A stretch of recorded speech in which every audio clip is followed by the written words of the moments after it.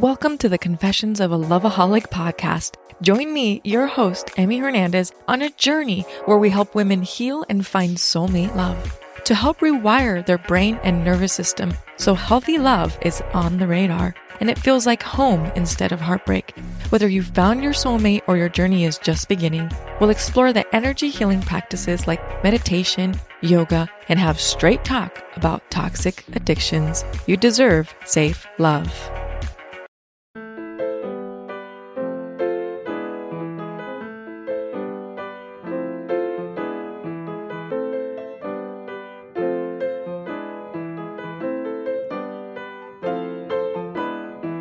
¿Qué tal, amigos? Welcome to the Hella Latino podcast. I'm Odalis Jasmine, and I'm excited to welcome Giselle Castro, a Puerto Rican woman leading Exalt Youth, which is an NYC organization focused on re-engaging youth and educating them on topics like the school-to-prison pipeline.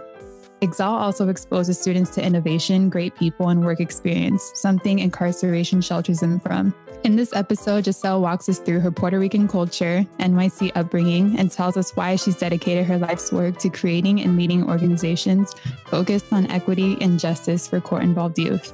Connect with Giselle on Twitter at GiselleCastro_EY and find her on LinkedIn. Also connect with Exalt Youth on IG at Exalt Youth NYC and visit their website, exaltyouth.org.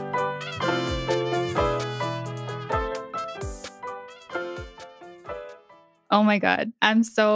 First of all, it's an honor to have this conversation with you. I know we've met before, but this is really exciting because I think it's a timely topic and you're a badass Latina woman who is, making such a difference in this world. So I want to start by, the number one question that I think a lot of people go through, right? When they're going through life, when they're a Latina navigating Latinidad in America, they're a first-gen immigrant, the same question always kind of comes to mind, and it's how you identify. Mm-hmm. So I want to start with that question. How do you identify and why? Well, thank you, Odalis. It's nice to be here and to see you again and to have this conversation. I identify as a Puerto Rican woman in New York City. Yeah. And you were born in Puerto Rico or were you born in New York? So talk a little bit about that story. I was born and raised here in New York City. My parents, they came to New York City at the age my mother when she was 14 and my dad was 16. And this is how we started our journey. We came into the Bronx at an early age, and the entire family, everyone who came from Puerto Rico, from the island, they took on different places. So they went to Connecticut, to California, to the Bronx, and that's why, I say so quickly Puerto Rican, but Puerto Rican from New York City. Puerto Rican from New York City. And let's kind of talk about your story, your journey. We're going to touch on what you're doing now and all the amazing things that you are doing for the community. But I really want to dig deep in who Giselle is and where you come from. And we can dig deep in your cultura, your Latinidad, but start from the beginning, where you grew up and to kind of where you are now and talk about your Puerto Rican roots. Sure. So, in terms of, my family, and when we had a moment to speak, we're talking about families, we're talking about, our culture. And I was born and raised in the Bronx, St. Lawrence area. And we, the family, they bought houses, early on. We lived on one side of Taylor Avenue. There was the 6th train, the 6th line. And then the other side was my grandmother and her oldest son and his family. So essentially we had a really good, I would say, the family foundation. And one thing that I quickly learned about, my experience, especially as a Puerto Rican young woman, particularly in the Bronx, is that, environment does matter, apparently. I learned at an early age, what we're talking about now in terms of systemic or structural racism. I got to experience that firsthand. I got to see the challenges that a lot of the men in my family experience Particularly my older brother, who at an early age, at the age of 14, was shot. Although he was in a class of, honors, you couldn't really control what was happening in the 90s in that era. It's a lot of violence in New York City. And, I got to see how we were able to not just weather so many different challenges, but it was, my growing up really was, I would say, one of the most powerful learning experience. I asked a Mm-hmm. lot of questions. I wanted to be a journalist at the age of 7 because one of the things that my parents always did when we were home, we would come home from school and quickly go to my grandmother's house. She was typically cooking, and we, meaning the children, we had to do our homework. When my mom used to get home, she would put on the news just to make sure that she understood what was happening. And I remember that was the first time that I wanted to, become a journalist. For this reason to that was that I needed to, I wanted to experiment. I wanted to learn more. But I'll stop there because I think that you probably want to ask a little bit more questions more deeply about the who I am. Yeah, well, you don't have to stop there at all. You can definitely go deeper. I know there's a lot to that. And I feel like it all leads back to you creating in the 90s Exalt Youth, right? Mm-hmm. And so, I mean, talk about that. Talk about the connection of you growing up in your environment and what inspired you and why you began the work that you're doing now.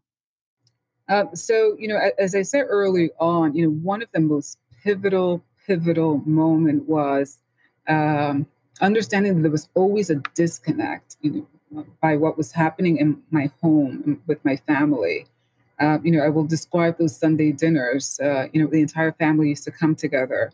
My uncles used to play, the guitar. They were singing classical music. There's a lot of actually poetry readings, a Mm, lot of recitals, a lot of rich things happening. So a lot of different foods that we were eating. And then there mhm, was this other confrontation of what was happening in our schools, what was happening in our juvenile justice system, and this aspect of, what we call now, like transforming the juvenile justice system didn't really exist. So, although I wanted to mhm, become a journalist, I understood that I had to take a path, to correct certain things that were occurring that I got to see so intimately. I went to John Jay College and I got to learn forensic, psychology, and I started to work very quickly in my early 20s at CASES, which is the oldest alternative to incarceration program. My mhm, first boss, my first supervisor, she's currently the commissioner of the Department of Probation. She's a Puerto Rican woman. And through her, I got to see, multiple injustices. I remember going into the family court system and seeing that many of our young people at the age of 13, 14 were being remanded, which means they were being sent back to their detention facility because they were not, going to school. However, no one was asking the question, is it that they didn't like learning or is it that the school was not a place for them?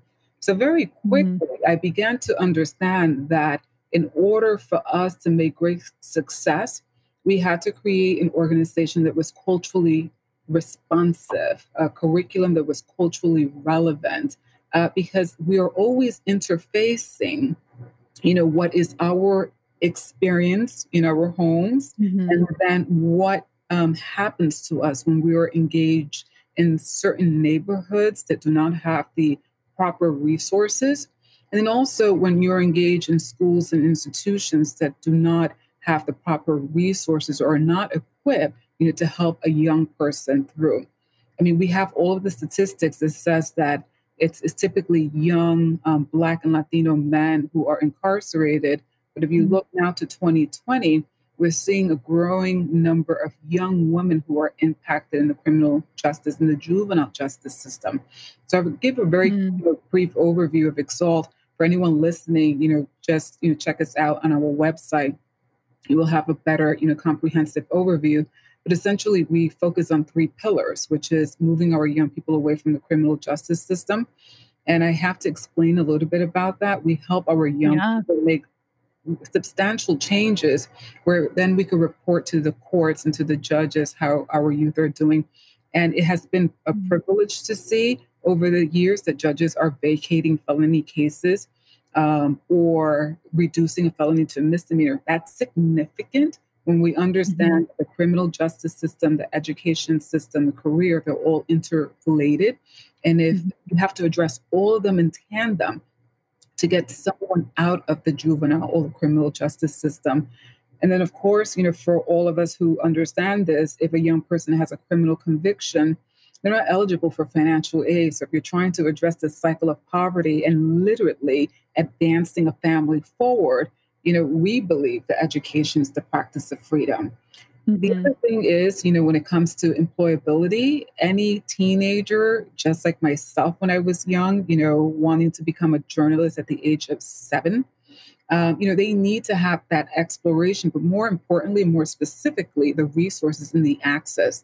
Because what tends to happen to a lot of our families and our communities is that we don't pick and we don't choose the career or the path that really is innate to us. We get to select, or a lot of us do, career path where we're changing and effectuating change and hopefully creating a better life for the next generation. And then, of course, we understand this with our young people, which I saw it, and I saw it with my brother, and I give him as an example. When I said that he was in always selected as the smartest young person. It's not that he didn't like learning. It's that the school system was not prepared, for him. If we know our schools in New York City, it is still true that our young people, they go through metal detectors. There's this big question, why do they have to go through metal detectors? Who is afraid of them? What happens? Now, when we look at Exalt, it was very, very deliberate, very disciplined. Then we get to see those same young people who fit a profile who should probably be detained or incarcerated. 95% of our young people are making substantial advancement academically. They're graduating high school, they're going off to college. They have the best career experiences. They have their case vacated. They're not entering our criminal justice system. So when we, meaning myself or, Exalt, when we begin to examine our work, we're bringing an aspect of who we are. And I think that becomes essential when we say that it's culturally competent. So with that, I'd love to pivot into our cafecito and chisme portion.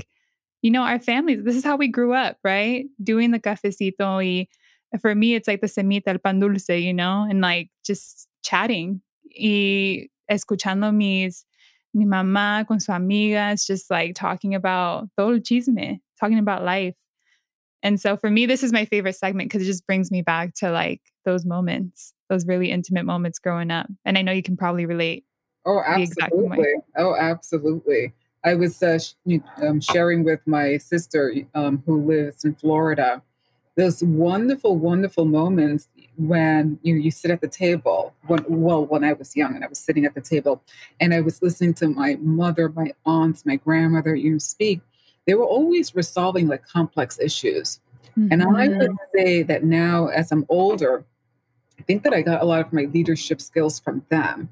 They were strategists, they were always solving. There was always laughter, like things were resolved, always with a laughter. And, this, and then food, el cafecito, we would have coffee early in the morning, which I was introduced to coffee young. Oh, same. Early I in feel the like morning. we're out of the womb and we start drinking cafecito. Oh, yeah. Oh, see. Oh, yes. Oh, yes. Right? And at 3 o'clock, which, for a lot of people, that's the time where they're probably taking a break or or a nap, who knows who's napping. But essentially, it's the moment to pause. And I think that, one of the beauty of our cultures, in being Latinas is that there's so much richness to us, whether it's through the food, whether it is through music, whether it's through dance. We have a very creative spirit. Oh, And yeah. you begin to see a lot of that when you have that moment of, like breaking bread with someone. And then so Mhm. quickly you could enter that space of, intimacy, which is powerful, which, in, It's super powerful. yeah. And one thing you said a couple of things that I want to quickly touch on, but leadership, you said like you got a lot of your leadership skills from your mother, was it your mother, your grandmother? Um, Both? from all, I would say from From all, all. from my grandmother, from my mother, from my aunts. Yeah.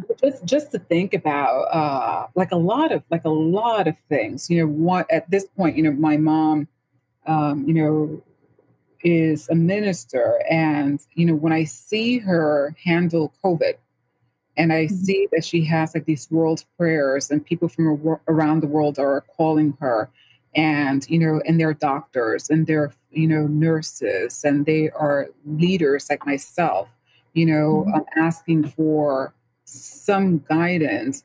Well, her practice happened in the family, I would say. And it's not Mhm. just her children, it is with the entire family. We really look at a family as a large community. We're thinking about, of course, everyone has free will. Of course, everyone gets to, participate in their life however they want. But there is this sense that what I do will potentially impact you. And do I know Mhm. well enough, to make decisions that is going to advance, all of us? And there is that discipline, and I get to see it, once again, like through COVID, but particularly, at Exalt when I came in. I was, on the board. I was board chair. I work with the founder. I know this organization so well, but we were at a point where we had to grow, we had to scale. And I quickly understood I couldn't do this in isolation. We really had to understand where was the juvenile justice system going at that point in time? How Mhm. was it being transformed?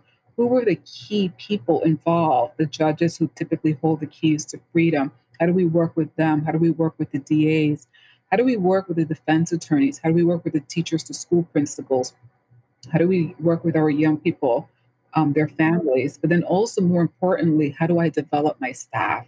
How do I ensure that they become Mhm. emerging, leaders and strong leaders so that they could carry on such a huge, huge and massive responsibility? As I said before, when we look at system, the education system, the criminal justice system, and Mhm. employment, it's so nuanced, right? And then you add what I do and which I love to do is raise money, which is sustainability, which is ensuring that the organization sustain itself for many, many years to come. Well, a lot of those strategies, of course, you learn it through the formal education, but there was a lot of the nuances that I was picking up, as you're saying, sentada en la mesa, tomando mi Ajá. cafecito, aprendiendo, Tiempo de descanso. Ujú. tiempo de descanso. Otra cosa that I learned, from them, like when to speak and when not to speak. When do you really Mm. assess? When do you take a step back and you realize I have to really, really assess the situation? And also in terms of leadership, the one thing that I really understood is that you're responsible. That you Mhm. are really responsible. If you make a decision, understand that you are the one who made it, you're responsible, and that you Mhm. have to really understand the complexities of so much. And, of course, at Exalt, I was able to um, work under that, idea or that premise, early on, how to grow an organization, and then also how to adapt the model that we have into a virtual platform. We have our Oh, internships. We right. have to like really think through carefully how do we turn real life experiences into a virtual platform. One of our Mhm. tenets of Exalt is to humanize, and that comes through over and over and over again. We get to hear our young people say, I had no idea that I would have so much fun. I had no idea that I would connect. I had no idea that I would make friends. When you think about that connection, and then if we understand that there's so many people, especially young people, who are feeling overwhelmed by this pandemic, if Yeah. we get to see that the suicide rate for youth, has gone up substantially, in the past few months, we Since just COVID started? yeah, Wow.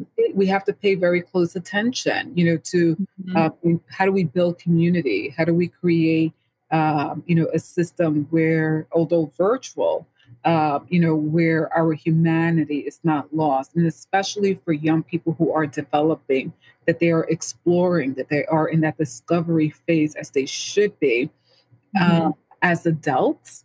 And that's what I learned at that table. How are we creating that environment for them so that they Yeah. can excel? Yeah, and also just have those conversations. I Hmm. remember I felt so, like, special when I was finally invited to the table con los adultos tomando café, because they would you're right, they would kinda talk about these really complex stuff, like, yeah, el chisme, esto y la fulana, whatever, but Hmm. it's also more than that, like, they talk about real life things like relationships and, like their past, because all of them had a past. They're all immigrants, like they just talk about life. And that's really where I think I fell in love with stories, kind of similar to you. You found your leadership skills. That's where I figured like stories are powerful Yeah. and stories and like bringing people to the table. And that's what I love what you do with Exalt Youth is you're so deliberate with everything that you do. And so I wanna ask a quick question because I'm just curious, how old are your students typically? Hey, it's Kaylee Cuoco for Priceline. Ready to go to your happy place for a happy price? Well, why didn't you say so? Just download the Priceline app right now and save up to 60% on hotels. So whether it's Cousin Kevin's Kazoo concert in Kansas City, go Kevin, or Becky's Bachelorette Bash in Bermuda, you never have to miss a trip ever again. So download the Priceline app today. Your savings are waiting. Go to your happy place for a happy price. Go to your happy price, Priceline. 15 through 19, but the 15 average through age is 16. We're seeing a lot of Mhm. women, young girls, unfortunately, the age of 15, coming in, which begs a sets of question, in 2020, Yeah. why do we have so many young women coming into the system? The other thing is Mhm. that we have an alumni component and they stay with us, so there are Oh, so we have, some graduates who are now 25 years old, they're doing well, they're acting as mentor.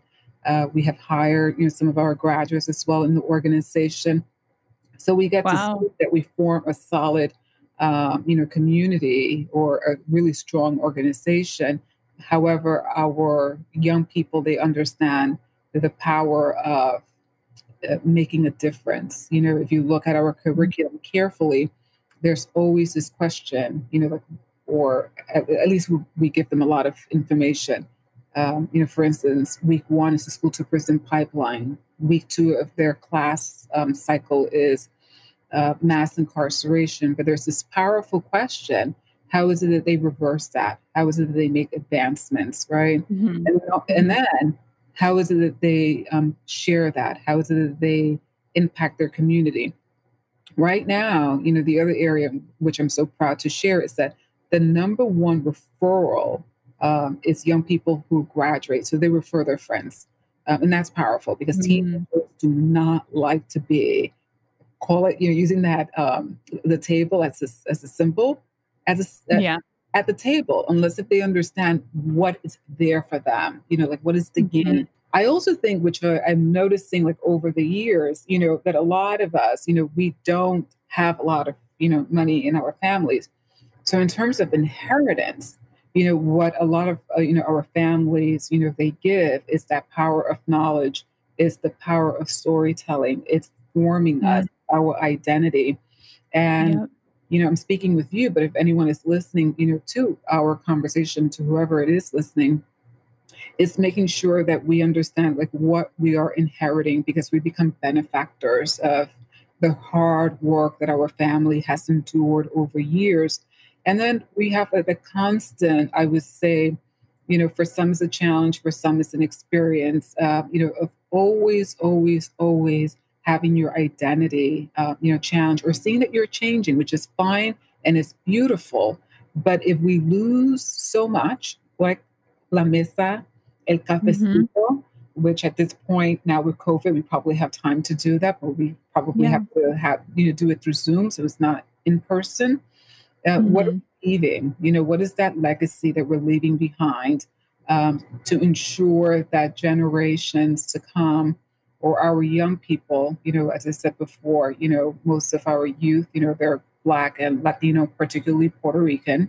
If we're giving them something, what is that? So it is history, it is storytelling, it's giving them the power to understand that they can change it and making them excited about life.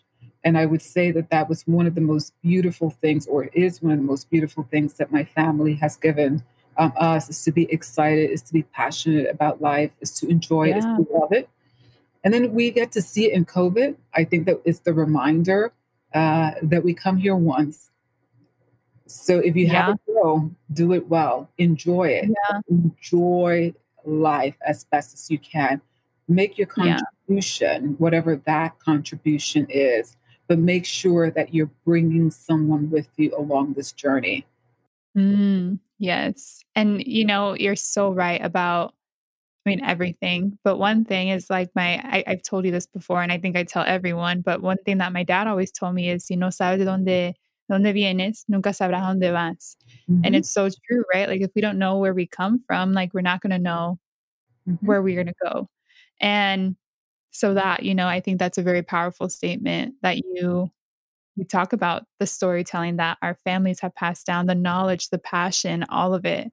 And we're mhm. so rich in all those things, even though we're not, monetary wise rich per se, but we have so many other things that make us so powerful. And tapping into that is like game changer. I'll see. And I'll, if I could leave, another comment, we value every single young person as a single young person. Their identity, the who they are as an individual matters. Their culture matters a lot. What we Yeah. get to see is that for the first time ever, they're hearing about their culture. They're hearing about their history. And what this great country does is that it strips us from our culture. It puts us in boxes. It does not honor like who we are, where we come from. So I'm so proud of you. Congratulations, and bringing in so many different Latinas, because it's important that we tell our story, and that we are proud, where we come from. Because Yeah. when we think about this, a lot of people don't know about the island of Puerto Rico, and the question is like, why, right? Mhm. Why is it that a lot of people don't know about Honduras? And I think that, and we had this conversation offline, all of a sudden we're all one, and we're not. And I think that that strips us from, our power. But the collective we, when I think about the mosaic of the collective, all of us, that's beautiful and that's powerful. And I Mhm. hope that one day in this, country, which we have so many groups of people, that we could celebrate all of us, our journey, our history, but more importantly, create this powerful collective where Yeah. we don't have to say, I now have to change completely in order to fit in. And Mhm. that is what we tell our young people. We humanize them and we tell them their identity, who they are, matters, is significant, because it is you who are traveling through this journey. It is you who are navigating through the biggest systems, for them: juvenile justice, education, Yeah. employability. Well, you have to be strong in you in order to weather what I said earlier on, structural, racist systems. They are not Mhm. trying to support and to help and to advance. But then the beauty is, when you look at, our organization that's culturally relevant, our cultures has that power to advance us forward. And Yeah. also, I get to see the magic behind it. And that's, Yeah. Yeah, and I have a question because I was thinking about this as you were talking about Exalt Youth, but how are you, they're about 15 to 19. How are you, educating them on these very macro level, like really heavy systemic mhm, issues? mhm, And I'm curious, how do they react when they learn about these things? Because it's something that is our reality sometimes, especially for Black and Brown youth. mhm. And then when learning about it, because one thing I love that you do is that you are teaching them about the system so they can change the system, right? So how do you do that? How do you teach them those macro things, and how do they kind of react to those? That's a great question. And I would invite, folks, to, if they ever want to sit in a class, but the curriculum is deliberate. It has been tested, for many years, but the school to prison pipeline, it starts off with a question. How many young people you think drop out of the United States on any given day? We start to get data. We follow, Paulo Freire, the pedagogy of the oppressed. Those that you believe that are oppressed, they have the answer. And it is the Socratic method of teaching, which is that the teacher, although they know a lot, they're not the absolute scholar. The young person is. Mm-hmm. And when you have that framework, you are essentially entering a dialogue. So when we go through the school to prison pipeline, even though there are federal policy, state policy, citywide, policies all related to the school to prison pipeline, our young people don't have that background knowledge. Typically they don't. But what they do know is they go into a school where there are metal detectors. What they do know is that their schools are not equipped. Then we bombard them with data. And then we ask them, how is it that you begin to solve? With, the second week, mass incarceration, we start off with the question, what country you believe leads in mass incarceration? The U.S. typically makes number 3, but never number 1, right? Because that's too close and that's too intimate. And then they begin to share, their stories and the struggle. Well, then we tie it into, if we look at slavery, we understand this country, we understand the fabric, right? So we want to educate, we want to empower them. And they are brilliant minds. And then all of a sudden they begin to see, in order to get out of the system, I have to understand its history. I need to understand where these policies come from. I need to understand that I have a huge role to get out of the system. I have to understand that my community has a lot of richness, has a lot of great, things. However, it's under-resourced. And then they go into, becoming board members. There's a class where we ask them to understand an organization, the complexities, even before they enter an internship. They get to be Shark Tank, judges. They get to see their classmates, produce really clever ideas. Once again, what we're showing them to tackle the school to prison pipeline, it is that they're smart, that they're brilliant. And then they get to see the correlation. Oh, I get to see that I'm really smart. I understand the school to prison pipeline. And so how do we translate that when you're in school? Remember when you walk into those doors with those metal detectors, who you are. You're a brilliant person. And you have been demonstrating it over and over and over. And it is like all of us, there comes a certain time in our life where we're confronted with something that is debilitating or can be debilitating. And you have a choice. You really have a choice to say, all right, this is now going to be the blow that is going to knock me out, or this is the thing that I'm going to investigate and I'm going to change. And that is how we empower our young people. They are change agents. They will have a thriving life.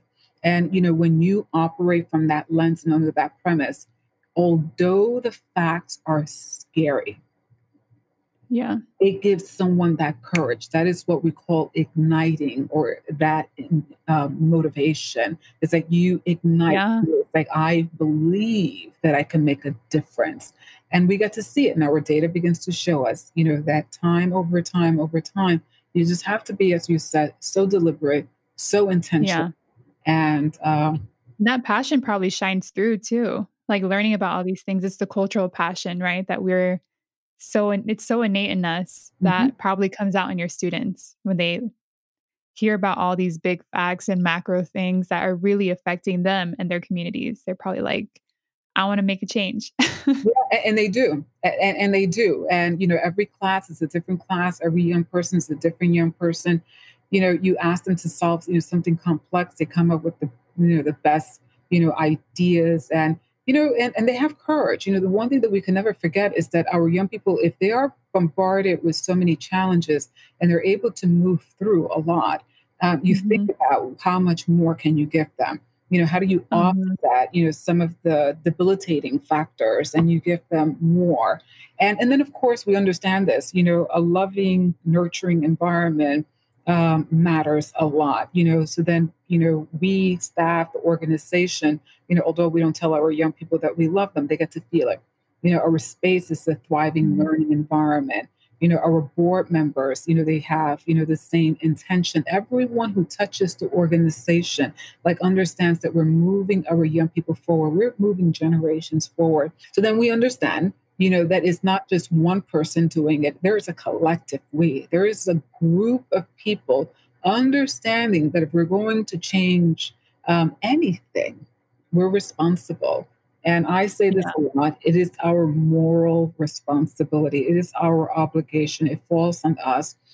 And then once again, you get to see that these are probably the same conversations that you were hearing with the cafecito. Although the cochinche estaba rico y bueno, at a certain point, you know how it goes. Pero te voy a decir, like, what you have to do and how do you have to move forward. There goes the accountability, there goes responsibility, there goes the strategy, there goes the thinking. And then there is to say, how do we advance all of us? And then how do we, change the topic, right? Because when we go back to the coffee table, we don't want to come back with the same topic because it will be boring. No one will be at the coffee table. We want the other topic. Oh, I love that it all goes back to the way you were raised and going back to that leadership and how you saw it growing up. And it's really important because typically we don't really look at our families as those leaders because we're so close to us, but like stepping out and stepping away and seeing it from an outside lens, like they are the leaders in our lives. They made a huge influence in the way that we operate and navigate the world. So I love that you keep that so close to you, your ancestors, your families, you keep it and you lead with it. I think that's super inspiring, powerful, all of it. Yeah. And thank you so much, because I think that, what I have noticed is that when it comes to, leadership, there is like no culturally, competent like leadership manual or course. And this is the first, few years that I have been like fully aware that my very specific people have shaped me, and they have been, the elders in my family. And there are no books, written on them. If you look at my grandmother, from my mother's side, she had, Taino Indian features. However, I've never met a Taino Indian anywhere, right? So staying true to who you are, knowing as much as you can. The other thing that I would say is keep learning about who you are, because every stage in your life changes you depending on your experiences. And that is also beautiful, as well. Yeah, it's so beautiful. And I want to touch on one thing that I think is very important that people should know about Exalt is that it's led by its representation. It's led by people of color. hmm And I don't know if you want to touch on that. I think that's just amazing that it's people who I think one thing that I always lacked in school and a lot of people that were, kind of raised in low income areas, we didn't have representation hmm in our teachers. They didn't look like us. And we would be so happy when it was like a Latino was one of our teachers. Like we literally, Mr. Valadez, I still think about him. He was my only Latino teacher in all of K through 8. And it was a big deal. And so I think like what you're doing with Exalt and having the leadership be, people of color, I think that's powerful. It is powerful, because the young people who are coming in, they're they're Black, they're Latinos, they're coming in. And it is important, that they understand that they could go anywhere they want in life. And, it is so true, typically, especially in the education system, we don't have, true representation, or at least in a lot of places. And our young people can't really see themselves, and I think that that is critical. I think that's very important. If you go to Exalt, our organization, we have no rules in our offices. You go to other organizations that is not led by people of color. That's what typically happens. Lots of rules. Well, what are rules? It's like, I think this is the order. I think this is how we should be coexisting and navigating and understanding how we're going to work. However, you have a strong structure and you have a lot of people that looks like our youth, modeling it, all of a sudden you think about that sanction, that punitive Mhm. idea is gone. What is left? Like this aspect of freedom and liberation. So when you're people of color, you understand that. Like you really understand that there's not a lot of spaces where young people have their minds like freed up. And if and what you said is so true. It has happened to me too. When I had, one of my first, Latina teachers, the biggest deal, it's like we have to celebrate that. But then what does that mean to that young person, to that psyche? It's like there's only one. Think about this. It's like there's a lot of them, right? And then Mhm. all of a sudden, there's a different accountability there, which is it's like we're all advancing, our community forward. And then there goes like the magic. And then now, there's a lot of research that supports, there's evidence that supports, that young people who have, teachers that look like them, they make substantial advancement. Well, I think that we understand why, right? We don't really have to explain it. But our young people, they always are impressed. That first day that they have the interview and they walk in through the office and they get to see us, this is what begins to happen, right? It's like they show up differently. They're listening in a very different way. They're paying attention. They want to have the answer, and they want to make a difference. And, it's important, it's critical, to all of us. And, of course, that too was intentional, that too was deliberate. Mhm. I think that's what a lot of our community just wants and needs, a space to be heard, a space to have these conversations. And what happens a lot that I've seen, that I've heard of, that I've personally experienced is growing up, you don't always feel that when you are leaving your home, going back to what you said at the beginning, right? There's so much richness at home. There's so many things, the rich food, the dance, Mhm, el baile, like all of it. mhm. And then you leave and then it just feels like a whole different world that you have to navigate, right? And you're just like, I remember I would cry to go to school. I'm like, I don't want to go. I don't want to go. And I would like cry every single day. I was like, I just want to stay home. And, once I got to college, that's when I started really loving school because I was finally in a space where I felt like I was seen, I was being heard, I can have an opinion. And I was like asked what my opinion was. I But it's love that. powerful that you're doing, right? Because we just want to be heard. We want Right. to be Right. seen. Right. And I And you're love doing that. that. What you're saying is exactly, how we lead, the organization lead our young people, which is if you feel that you belong, all of a sudden you realize I love learning, right? And it Mhm. is the system, it is the environment. It's not necessarily that you go through a metal detector. It could be that the environment that you could really thrive. And then I love, what you just said, that you felt that you're being prepared, to navigate. Well, that's what we're doing with our young people in places that they don't want to be in, like navigating the criminal justice system, Yeah. navigating their schools. Like once again, it's not the institution for learning; it's their schools that typically has a lot of, other barriers. And then, that place of discovery, going into their internships. I mean, I remember my first internship. You're nervous, it's like, oh my goodness, I don't really know how am I going to do this intern thing. And then Mhm. they get it, by week 3, week 4, and they begin to feel like a professional. And then all of a sudden, they begin to assess, our young people begin to assess where do they want to go. And that's, one of the questions that we ask them. Where do you see yourself in 5 years? Day one, not immediately, but the first sets of questions that we ask them is, what do you see yourself in 5 years? They typically say, our youth, unfortunately, either dead or incarcerated. And then we ask Mhm. them as they're in midway in our organization, where you see yourself in 5 years. And my goodness, they have plans.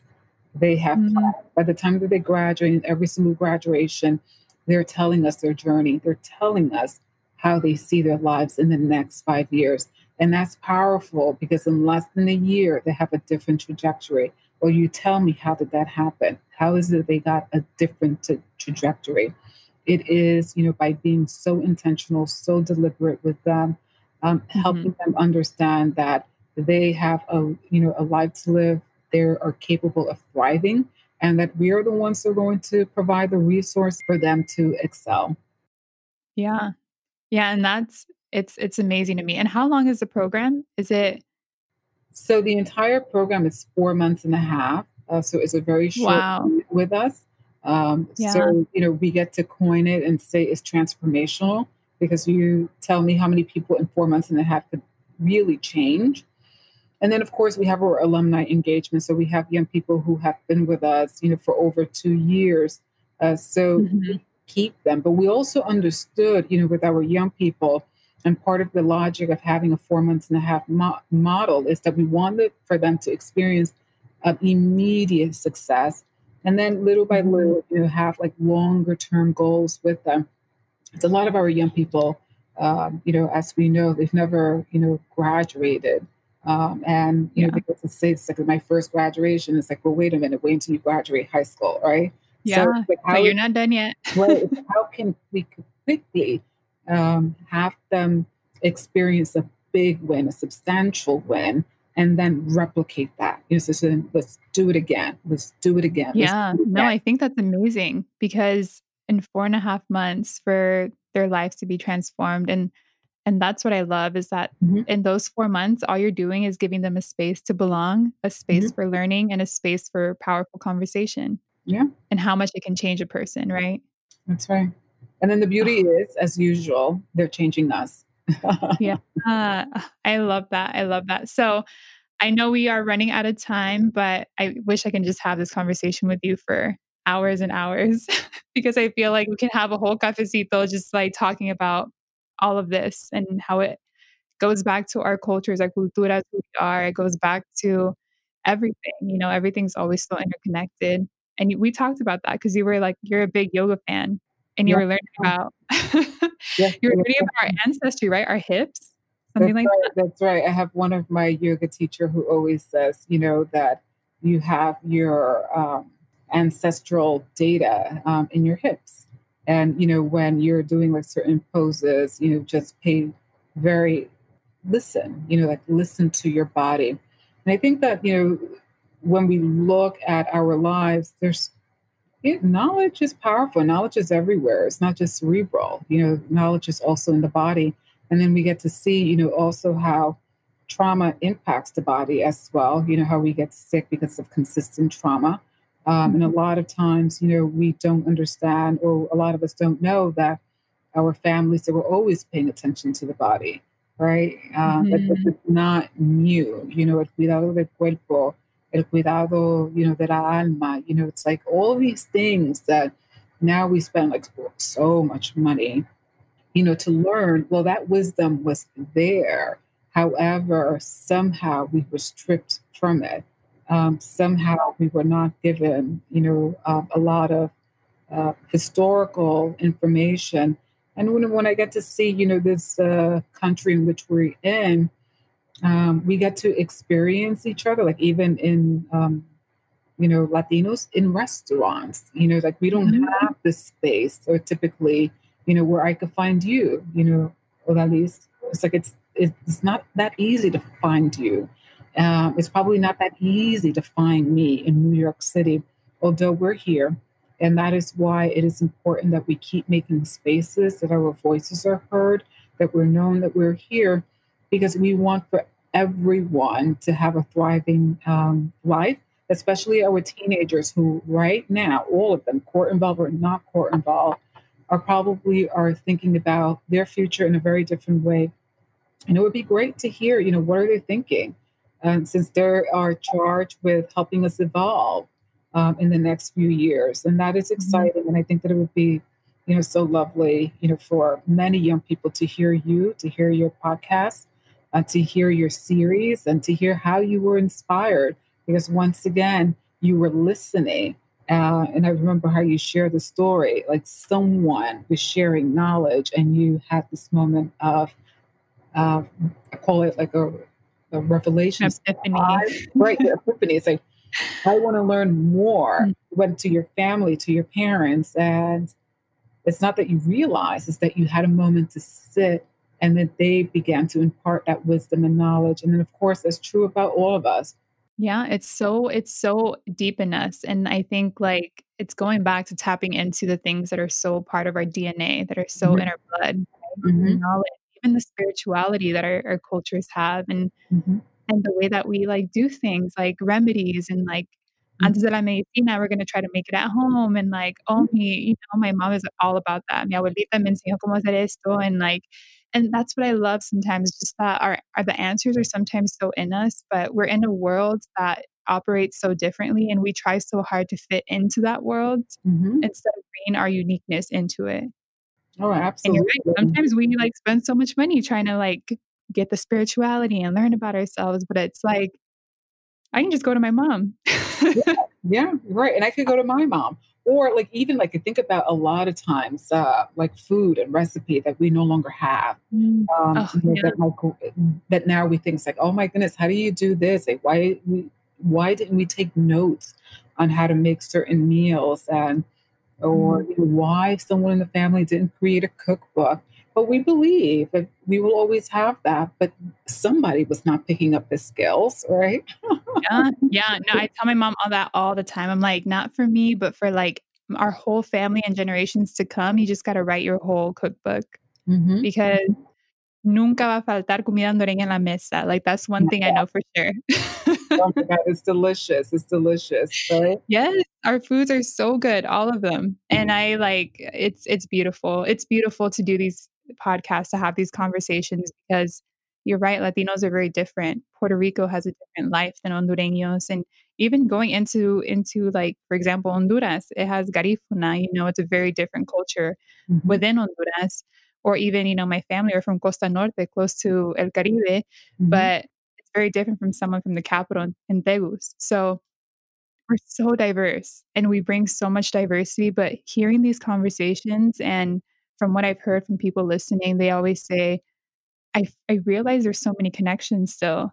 There's so many things that still tie us together as Latinos. Oh, yes. And that's the beautiful part. It's Mhm, owning who we are, where we come from, our countries, but also realizing we're all kind of like so similar.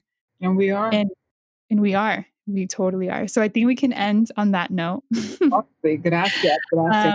But I wanna do one quick thing. Tell us how people can connect with Exalt Youth. How can they volunteer? How can they, refer any people to be a part of it, or how can they connect with you?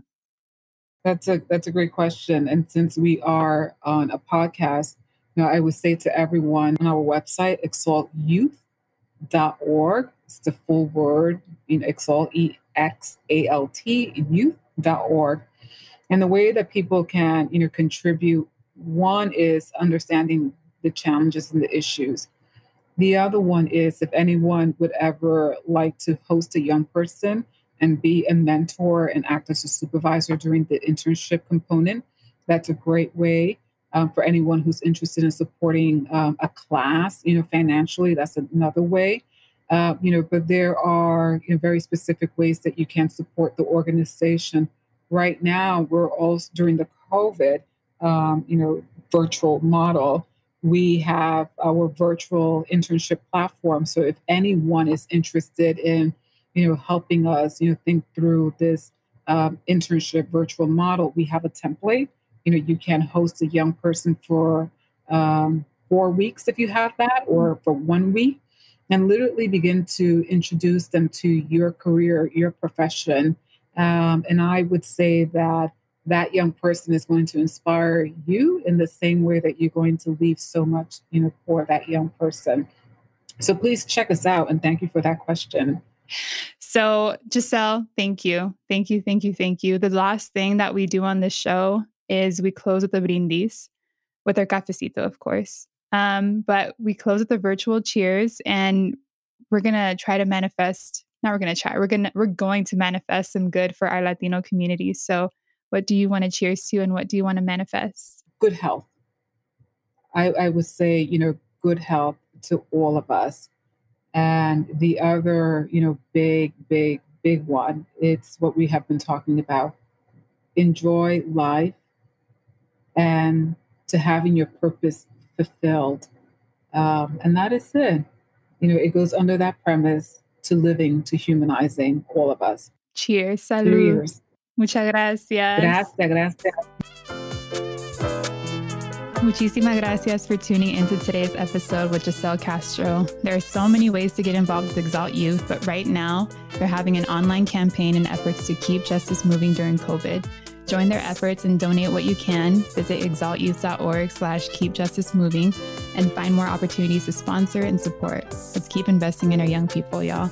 Remember to tune in next week for more Cafecito and Chisme and more Hella Latino love. Follow me on Twitter at @OdalisJasmine, Instagram at @OJasmine with 4 A's, and find me on LinkedIn. Con mucho amor, tu amiga hondureña.